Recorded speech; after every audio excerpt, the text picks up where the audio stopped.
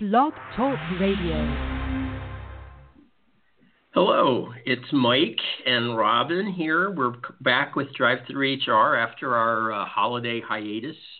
Took a couple weeks off and refreshed and recharged our batteries. So I guess Happy New Year and Happy Holidays to everybody who might be listening in on this show. And Robin, how are you doing? I am doing very well. I am somewhat refreshed and recharged. So it served its purpose to take that little break, I think. It really did. I actually had about 10 days. I mean, I checked the email and stuff, but it was a pretty low key. I had about 10 days in a row where I didn't really do work for more than a couple minutes of the day. And it's been a while since I've had that break. So yeah, it was much appreciated. Our guest today first of all, our topic today is entitled How Technology Can Help You Manage Employee Relations Issues. And that can also encompass labor relations issues. And we have someone who I've known for a bit. Her name is Deb Muller. Deb, welcome to DriveThruHR. How are you today? Thanks. I am great. Thanks for having me, both of you, and Happy New Year. Happy New Year. Did you get a relaxing holiday as well? No, I was actually a little jealous hearing you say that. Actually, my team will tell you that I did. There was a few days where I did not show up in the office, so it was for me. It was pretty good. Yeah. The life of an entrepreneur, right? Why don't you give us kind of your background, Deb, and then we'll talk about your company, which is called HR Acuity, and your product. So you can just tell our listeners who you are. Yeah, you said, "Hey, tell us who's Deb Muller." And I thought, "Oh my God, that might be the hardest question you ask me," because I'm not sure that they're very different, HR Acuity and Deb Muller. But I am CEO of HR Acuity, which we'll talk about more today. But at the core, I am an HR professional. That was my career. Started out that way, and never ever thought that I would be leading a technology company. I often tell the story that I got my undergrad at Cornell, their ILR school, and the reason that I went there, which I think I can say now, but I didn't say it for a long time, was because the curriculum didn't have a lot of math and science in it. And I didn't like math or science. I was like, okay, this looks good. I'll figure it out. And sort of ironic that here I am, leading a technology organization. And even if you look at HR now, I believe that so much of HR has to do with technology and math and data, and things have really changed. But yeah, that's who I am. I'm a HR person turned entrepreneur turned CEO technology leader. And, in my spare time, I'm also a wife and a mother. I have 3 almost grown boys. And, that keeps me busy on the other side. So when you get done running your company by day, you go home and make sure your kids aren't getting in trouble at night, even though they're mostly grown, it sounds like. Yeah, they're mostly grown. I still have one at home, so I got to know where he is every once in a while. Even so, according to my parents, parenthood lasts forever. So I guess exactly it does. It just changes. Yeah.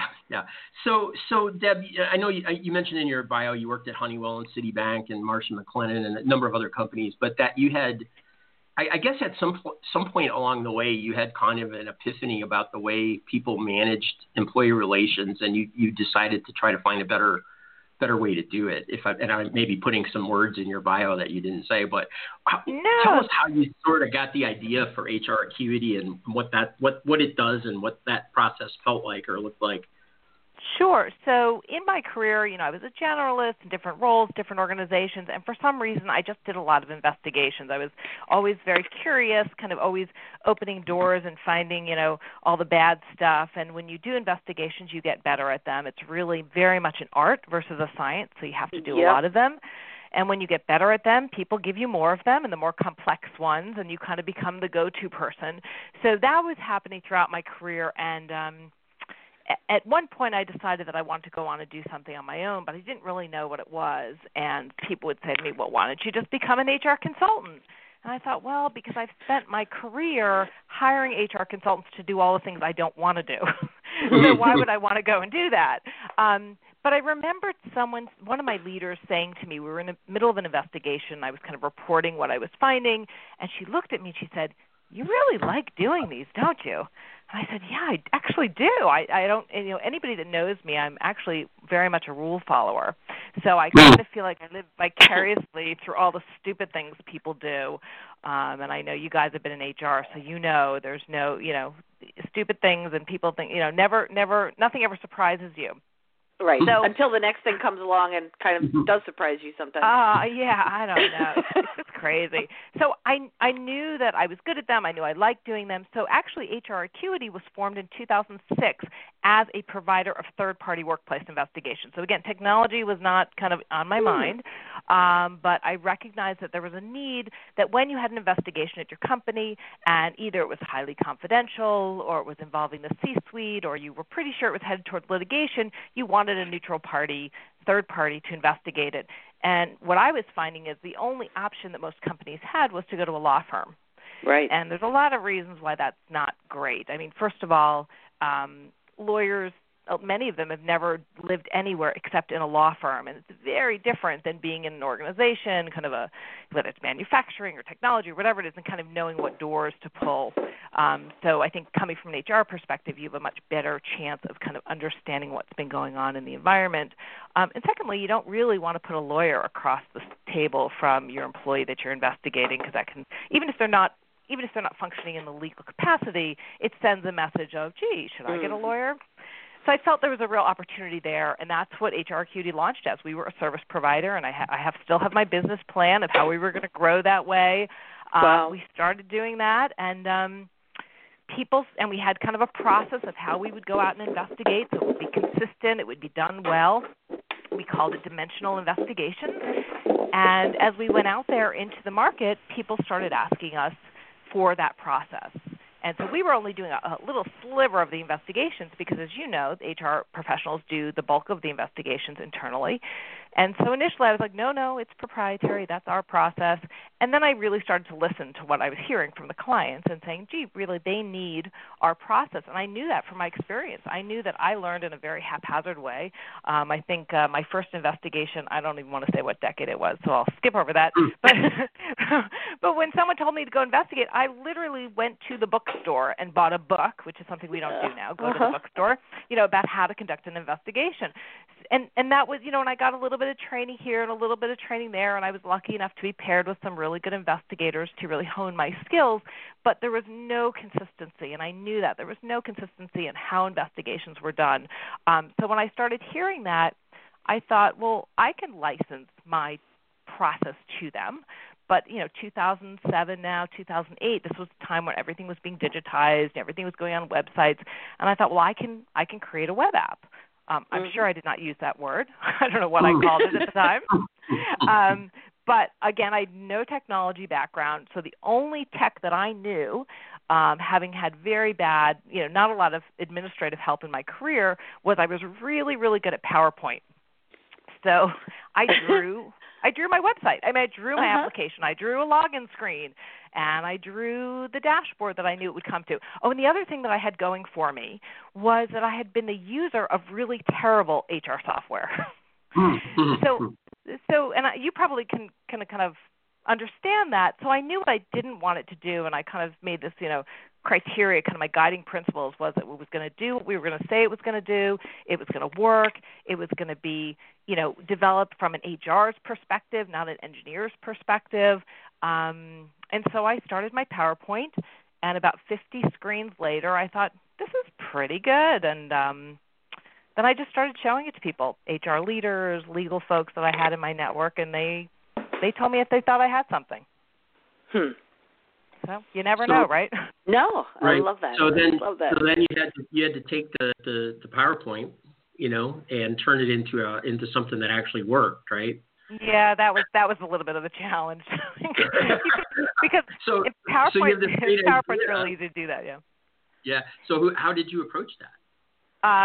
So I started talking to a couple things. First of all, I went to my husband and I said, look, honey, I'm going to kind of pivot the business a little bit. I'm going to create this product, and I have a little bit of money left that came from some deferred, something that was, kind of sitting there, not a lot. And I said, so I'm going to use that money, and I think in about 6 months we're going to have this technology. It's going to be awesome. And I learned a lot. I learned, first of all, that it costs a lot more than you expect, a lot more. It takes a lot longer than you expect. And I also learned that I had a very supportive spouse. All three very good things. But again, I just started asking people. So I started, do you know any developers? Do you know what you're supposed to do next? And I found a couple different developers that I began talking with. I wrote up my initial business requirement document, which at some point I could show it to you. It's pretty hysterical because I had no clue what I was doing. And I ended up picking a development firm that was based out of Romania, and I'll just fast forward to tell you that I quickly realized that was not because they were in Romania, but just because for me they did not have the expertise to help get me to an enterprise level application, and I was fortunate enough to partner with another firm early 2009 that I'm still partners with today, who has helped me develop this platform that is used by Fortune 100 companies as well as small companies, and kind of hits all their needs. So it was a learning experience for sure. Yeah. I've never been through any part of that, so it's always fascinating to me to hear stories. Well, it's funny, Mike. People often ask me, what do I tell entrepreneurs or people starting out? And I always tell them, don't think too much about it, because if I knew what I knew now, I probably would have run the other way. So, Robin, go ahead, Robin. Go ahead. Yeah, I was going to say, and I love hearing the founding story. And one of the things that enthralls me, and I love looking at different tech solutions. One of the things that really, kind of gets me kind of, geeky about HR tech, looking at HR Acuity, is it is such a necessary product. I mean, and you can't say that a lot about a whole heck of a lot of HR technology out there, because everybody's trying to chase the immediate, kind of shiny object out there. What's the buzzword of the year? Let's create a product that's not necessarily needed. Being a practitioner for many, many years, when I look at HR Acuity and I just see that case management of employee relations, case management of investigations, it's so fundamental, it's so foundational, it's so core.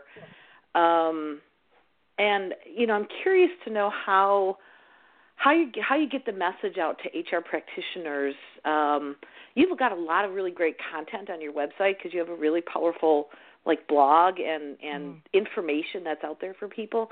But when you go out and you're talking to HR audiences or buyers of technology or CHROs, what's the story that your team weaves about how this can help them day to day? Yeah. Well, it's interesting because it's changed, right? It's really evolved. At the beginning, we were really having to do a lot of education and getting early adopters because they'd never heard of something like this, and we're still dealing with that now. But I have to say, we got a little bit of help last year by a man by the name of Harvey Weinstein. Because, right, I hate to say he helped me with anything, but, the Me Too movement has really elevated this and helped elevate what we've sort of seen, this trend of employee relations overall. I mean, I used to think of employee relations when I was practicing. It was kind of something you did. It wasn't org development or comp and benefits. Right. It wasn't sexy. It didn't have, and in many organizations it doesn't have that yet. But this has really elevated it, and it's so fundamental. And you really wonder, and I think what you're saying is why it's taken so long. Yeah. And when we think about HR and we think about, we want to use more data and we want to be better, well, here's your data, right? Yeah. Here's your data right here that nobody's collecting.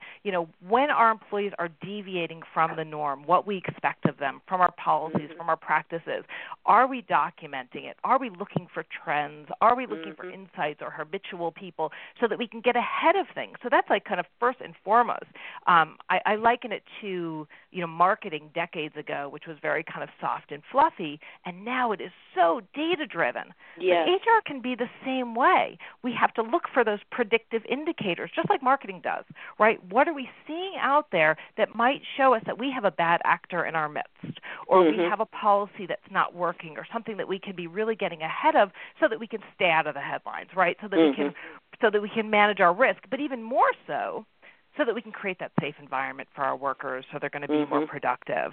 There's just so many reasons. And so when we talk to different people, it really depends on the angle that we're going for. Yeah, it can help you be more efficient and things like that, and that's great, but that's not really what the core of it is. In many respects, we find clients that will use the investigation tool, it will actually make their investigations take a little bit longer because guess what? They were doing a lousy job before. Which is putting them at risk. I think it also, I've long believed and long tried to practice and or then implement in organizations the concept that, employee relations becomes a culture driver. It can be a positive culture driver, not just a negative culture driver. And I think when you go in, and it's a well thought out process, and it's a plan of how you're going to get there, how you're going to position things. But I think out to the managers, out to the employees, when they see that there's a thoughtful, well defined, data driven, reason behind some of the things that are being done, it also brings a comfort level back to the employees, back to the managers, that it's, the company takes this stuff seriously, but they're doing it in a very thoughtful way. It's not to come and be punitive, with sort of that outlook. It's much more positive. Absolutely. And I think, again, with anything, letting people know what's happening, how it's happening, and then having the stuff that backs it up, I think that's the greatest piece of having something like this. So critical. I mean, I think it hits on so many areas. When you have process, people are much more accepting of the outcome. I've done investigations where, something really bad has happened to the employee, but because they felt like they were treated fairly, because they saw the process that was in place, they were much more accepting of the outcome. And I've also, on the other side, seen things happen where there is no process. It's a little issue, but there's no process. The employee doesn't know what's happening, and it gets blown out of proportion.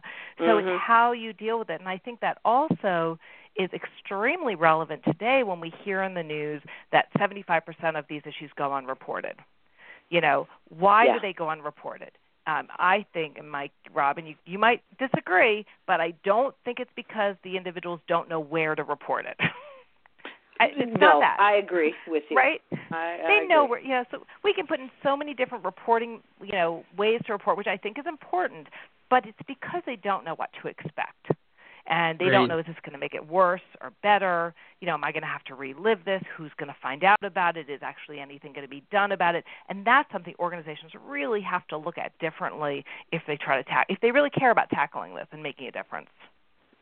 That's kind of that eternal discussion of what, who does HR really work for? What's the role in, the company that writes the checks, the people that count on them to kind of, support them. That's, that conflict of that having to find the line where you try to do right by both is so difficult. We have already only 11 and a half minutes left, so I missed the midpoint reset. This is Mike, and Robin and I are on today, and our guest is Deb Muller. And Deb Muller is the CEO of a company called HR Acuity, ACUITY, and the website is hracuity.com. We're talking about her product, which is an employee relations case management software solution. Deb, what are beyond the investigation component, I guess one of the things I'm curious about is what are the other pieces of HR Acuity that are important? And does a user get a summary dashboard? And can you talk a little bit about that? Yeah, I mean, analytics are obviously a big part of it. So being able to kind of quickly see a window pane of what's going on in your organization, we have that. We've just introduced benchmarks. So you can see how your organization is doing vis-a-vis other HR Acuity clients on an an aggregate basis. So we've had so many cases per 1,000 employees having to do with retaliation. Other companies our size have had this many. Kind of where do we stand? Because we know we're not going to stop all the bad behavior, and that should not be the goal. We just want to make sure we know how we're managing it and how we're controlling it and how we're trying to be proactive on top of it. So lots of analytics. The other thing is it's not just investigations. So we think of employee relations in this paradigm of a traffic light. So green light is all the things that you put in place as an employer as to how you expect your employees to behave. So your policies, your guidelines, your job descriptions. And we know that your employees don't always do everything exactly the way they're supposed to, or we wouldn't be sitting on this podcast. So we have yellow light events. So they're not investigations, but they're the things that you have to document. So we might refer to those as occurrences or issues or whatever. The things that you say to your managers, make sure you document that, make sure you document that. And as we were chatting before the broadcast started, we all have our different ways of doing that. So it's documenting those things, those really more frequent issues that are just fast and frequent that you need to deal with. So maybe it's a behavioral issue or a performance issue or just somebody goes out on leave.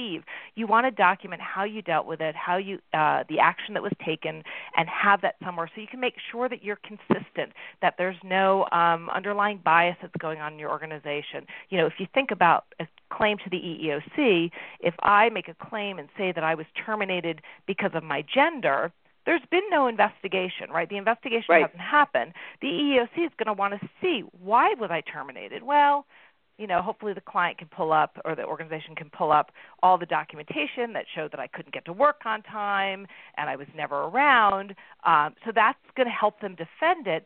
But I might say, well, that's true, but all the men got away with it. So hopefully the organization can then pull up and say, wait a second, not true. Here's how all these other people in all different categories, we treated them all the same. We consistently treated them and the case goes away. So it's the yellow light, it's the red light, it's that comprehensive investigation process to make sure it's done with integrity and it's done compliantly as well. And we actually just introduced what we call our Manager Access Portal, which gives managers, either on their phone or on their tablet or whatever, a way to do things like written warnings or performance improvement plans and have kind of a back and forth with their HR provider. So it goes into HR Acuity. You capture those things that are really more handled on the line than with HR and really giving your managers the tools so they can do those things properly. And, I think, and it's kind of funny, and I probably all three of us on the call have had similar experiences. I think of all the times where I've been in HR departments, and even in the days of really just paper, but even in the days since we've had HRIS systems and electronic files or ginormous tracking spreadsheets or whatever, when it comes down to that example you gave, I was fired because of my gender, but the men weren't. The company, quite often, in order to gather that information and make that defense of no, and here's why, we often rely on what this HR business partner remembers about the cases she dealt with and what that HR business partner remembers. And, we try to pull reports. Who was termed? Oh, yeah, let's try to remember why. And the amount of, what somebody's got stored in their brain or... If they're still there. Yes, if they're still there. It's tough. It's crazy. And imagine if we have users, so if they're actually doing that proactively, right? So had an organization, large sales structure, where they found that they were dealing differently across their, it was a global organization with like fraudulent signatures or something like that. And some people were getting written warnings and other people were getting fired. And so, you look at that and say, gee, are we, is there a protected category that we're treating differently? Or even, forget about that. Some people are even looking at generational data to see things, and not only, how people are dealing with policies and things like that. Deb, I was curious, like when you made the pivot, I'm going back to your story about how you found it HR Acuity, and we have 6 minutes left. So this is just a quick question. Was there, like, when you made that pivot and you spent that money and built the product, was there a moment where you hit like your big, was there one big moment when you knew you hit it, made the right call, or was it just a gradual build on your business? It was somewhat gradual at the beginning. I mean, I was still doing investigations up until a few years ago to pay the bills, because it was kind of the way to fund the business, and we've been really fortunate to primarily fund it, bootstrap the business. But I think a couple years ago, as our team grew, we really knew that this was something different and special, and this was before the Me Too, and how do we really get HR leaders to understand, risk leaders, CEOs to understand that this is not an option, right? This is not an option. You need to be doing this. If you think about everything else in your business and how you manage everything else with data, how can we not be doing this consistently? I'll give one statistic that I love to share. We do a benchmark study every year. And last year, we asked the question about organizations having required processes for conducting investigations. Do they have required processes, or do they have suggested templates, or do they do nothing? And all of our organizations that take the study have to have at least 1,000 employees, so they're fairly large, and they go up to many thousand. And only 33% had required practices for conducting investigations into employee issues. And so what I often try to get people to think about other parts of your organization. Imagine if you were an airline and there was an issue with your airplane, and only 33% of those airlines had processes for fixing the airline, like required things they had to do. Or if you fix a piece of machinery in your organization, of course they have to checklist and they have to go through everything. But for our human resources, which are our most expensive resources, and I would argue are our most important differentiators in whether a business is successful or not, we just kind of just do it by whatever, we'll figure it out as we go along. Yeah. And I think that really has to change. The other thing I wanted to ask you about, and I think you still do this, I think you do a thing that I remember reading about it, never attended one, but you do a sort of a roundtable for clients and other people dealing with employee relations once a year. Do I have that right? Yeah, I'm really glad you mentioned that. So yeah, a couple years ago, we wanted to get the conversation of employee relations going for leaders of employee relations group, because it just was kind of a new piece of HR which was really getting attention. So it was one of these things. I said, well, we'll build it, see if people come. I formulated a day event where we invited people, and I said, I want a round or a square table. You can't really get that big a round table. And we had 50 leaders come from organizations, large organizations, 5,000 more and above. And really, it's all a discussion. It's open discussion about topics, what's going on with regard to organizations or metrics or how people are handling things.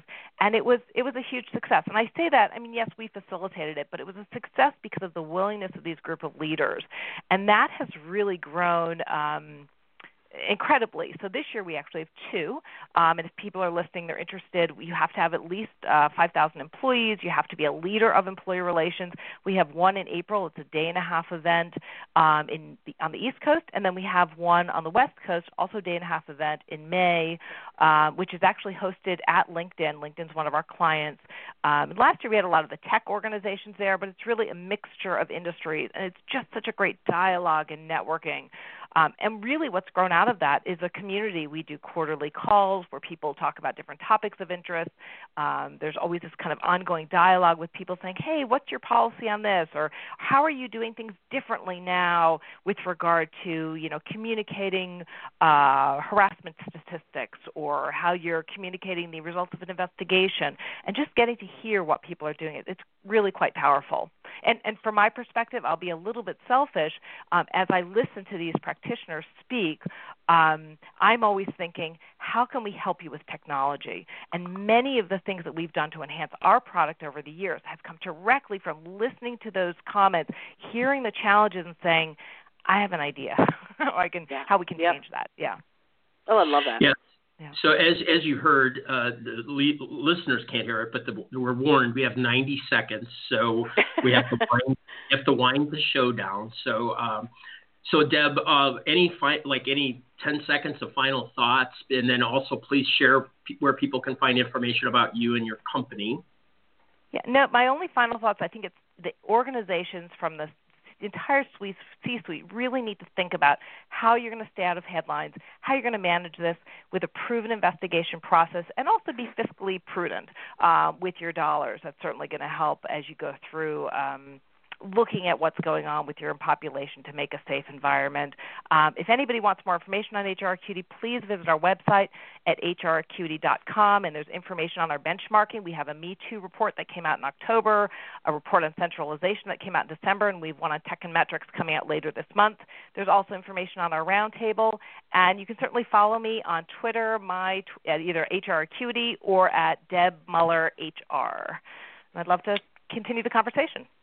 Awesome. We have Excellent. 20 seconds. Thanks, Deb, for being on the show. Really appreciate it. It was interesting. The link will drop in a few minutes. I'll send it your way. Rob, say bye. Yep. Have a good day, everybody. Thanks you guys. For listening. See you later. Guys. Bye. Bye-bye.